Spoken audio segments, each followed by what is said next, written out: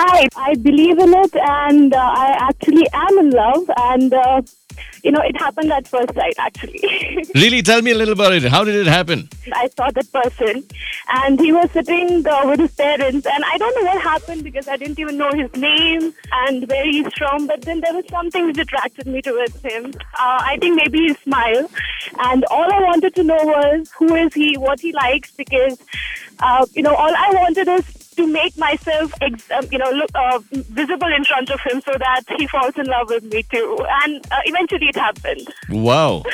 Well, actually, what I think is the personality of the person, because that's the thing that attracts you. If he's good to people, because, it's not possible not possible now. You see the way he interacts with others, his body language, and for me, I think everything is in the eyes.